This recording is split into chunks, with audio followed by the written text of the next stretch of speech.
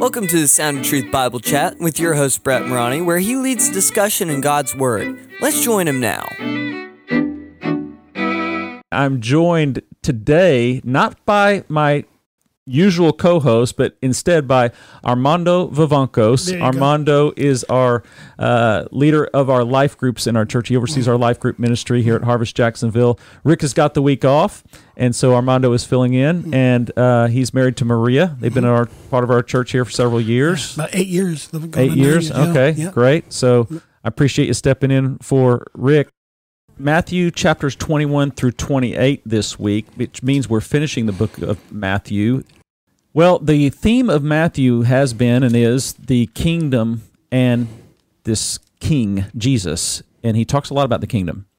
Matthew uses the word kingdom 55 times in the book of Matthew, far more than the other three Gospels.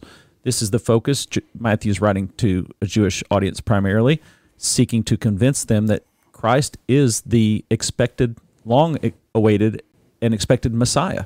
So in chapters 21 through 28, of course, the high point for us is the events leading up to the cross, and of course, the cross, the burial, and the resurrection being the most important part of this story, because that was the reason why Jesus came to this earth, to live the perfect life we couldn't live, to go to the cross, to be the atonement for our sins, to bear the wrath of God on our behalf, to be buried, and then rise from the grave, conquering death and hell for us, that we might have eternal life, for those who believe.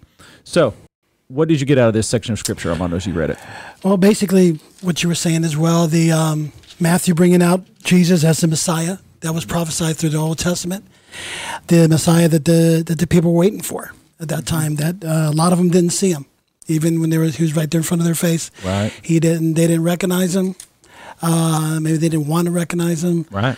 Or they just totally denied what he was saying, who he was. So, and the way he also responded to the religious leaders, the Pharisees and the Sadducees, the lawyers of that time, always trying to test him, always trying to throw his own words back at him, or put him through some kind of litmus test to see, if this guy really knows what he's talking about, or, if he's really trying to deceive these people like we hear, and let's see if he's really telling what he's really saying is the truth. For example, in chapter 22, when the text or the section when he's talking to the Sadducees about when they're questioning about basically will there be marriage in heaven.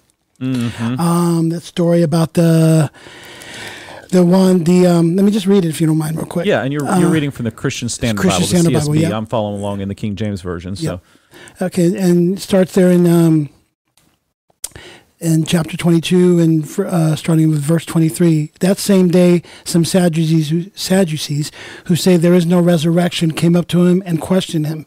Teacher, Moses said if a man dies having no children, his brother is to marry his wife and raise up offspring for his brother. Now there were 7 brothers among us. The first got married and died, having no offspring. He left his wife to his brother. The same thing happened to the second also, and the third, and so on to all 7. Last of all, the woman died. In the resurrection, then whose wife will she be? In the resurrection, then whose wife will she be of the 7? For they all had married her. Remember that movie going way back before our time, even 7 brides for 7 brothers? Yeah. This is 1 bride for 7 brothers. Yeah, exactly. And then on verse 29, Jesus answered him, "You are mistaken because you don't know the Scriptures or the power of God."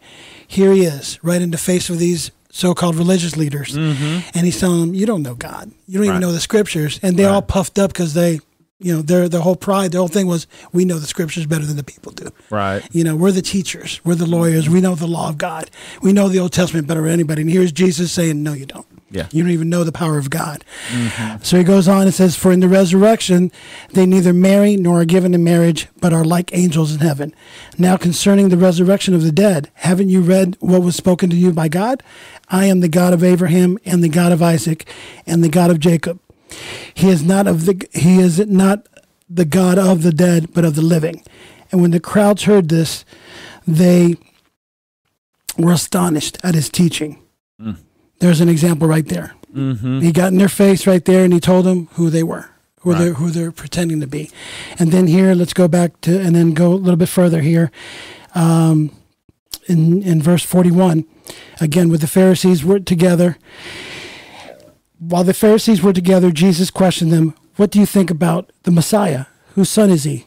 Here he's right there. He's asking them right there, giving them a chance to respond. They replied, "David's," basically saying that the Messiah came from David. David was implying David was the father of the Messiah.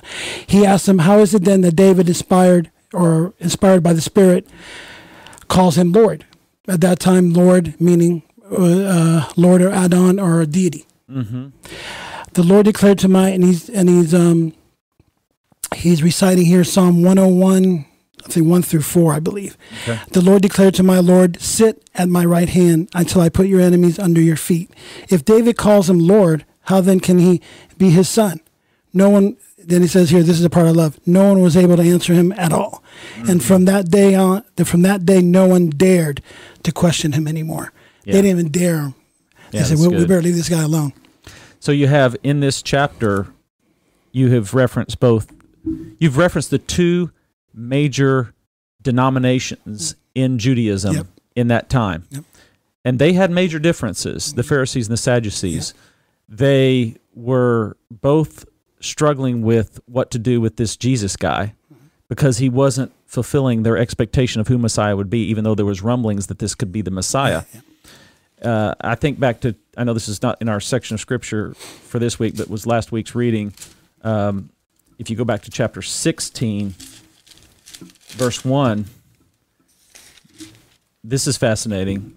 It says, "The Pharisees also with the Sadducees came, and tempting desired him that he would show them a sign from heaven," referring to Jesus.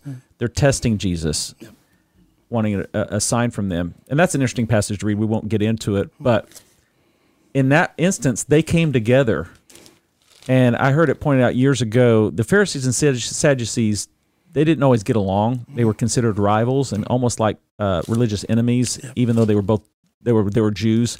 And we sometimes maybe have a simplistic view of Judaism, like a person's a Jew, that means that's just a Jew. Well, there's denominations, for lack of a better term, there's denominations within Judaism today, different types of Jews today that have different beliefs. It was the same back then. Just as there's different types of Christians, different types of Muslims. So there was, not everybody agreed in regard to teaching and doctrine. These were the two major, not political parties, but religious groups during that day. There was also a political edge to this because the Roman government gave them a measure of authority to rule the people. Mm-hmm. So they have governing power over people in Israel as well that was granted to them by the Roman government. Say, you guys can rule yourselves. That's why when you get to the story of the crucifixion during the Holy Week, you've got both Pontius Pilate and Herod.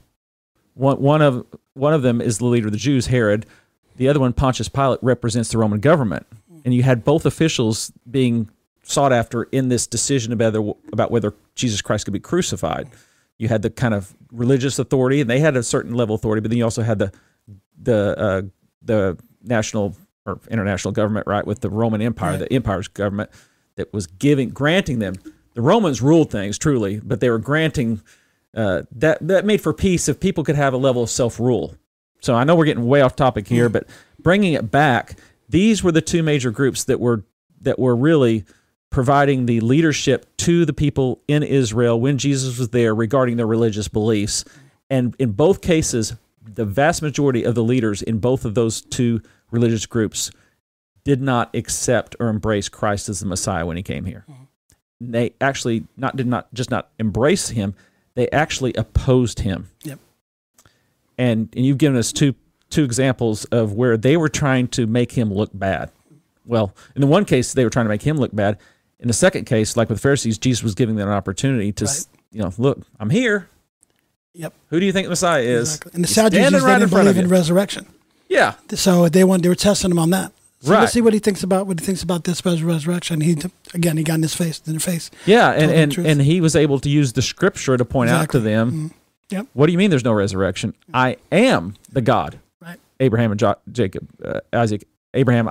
Mm-hmm. What do you mean? There's no past tense there. He says, I am the God of it. They're alive. Mm-hmm. Though they are dead, yet they are living, because we're all going to live after death. Which And is how could David be the Messiah's father if the Messiah is Lord? Yeah. Right? If he's deity, he's God. How can he be his father? Right. Yep. So that's what they were questioning. Yeah. So the Pharisees were going with, So, good stuff. Thanks for joining us for Sound of Truth Bible Chat. We invite you to join us next time as we continue to dig into God's Word. If you're enjoying this podcast, please share with your friends. Thanks. The music is by Canon and is used with permission. This podcast is copyrighted by Brett A. Morani, 2021.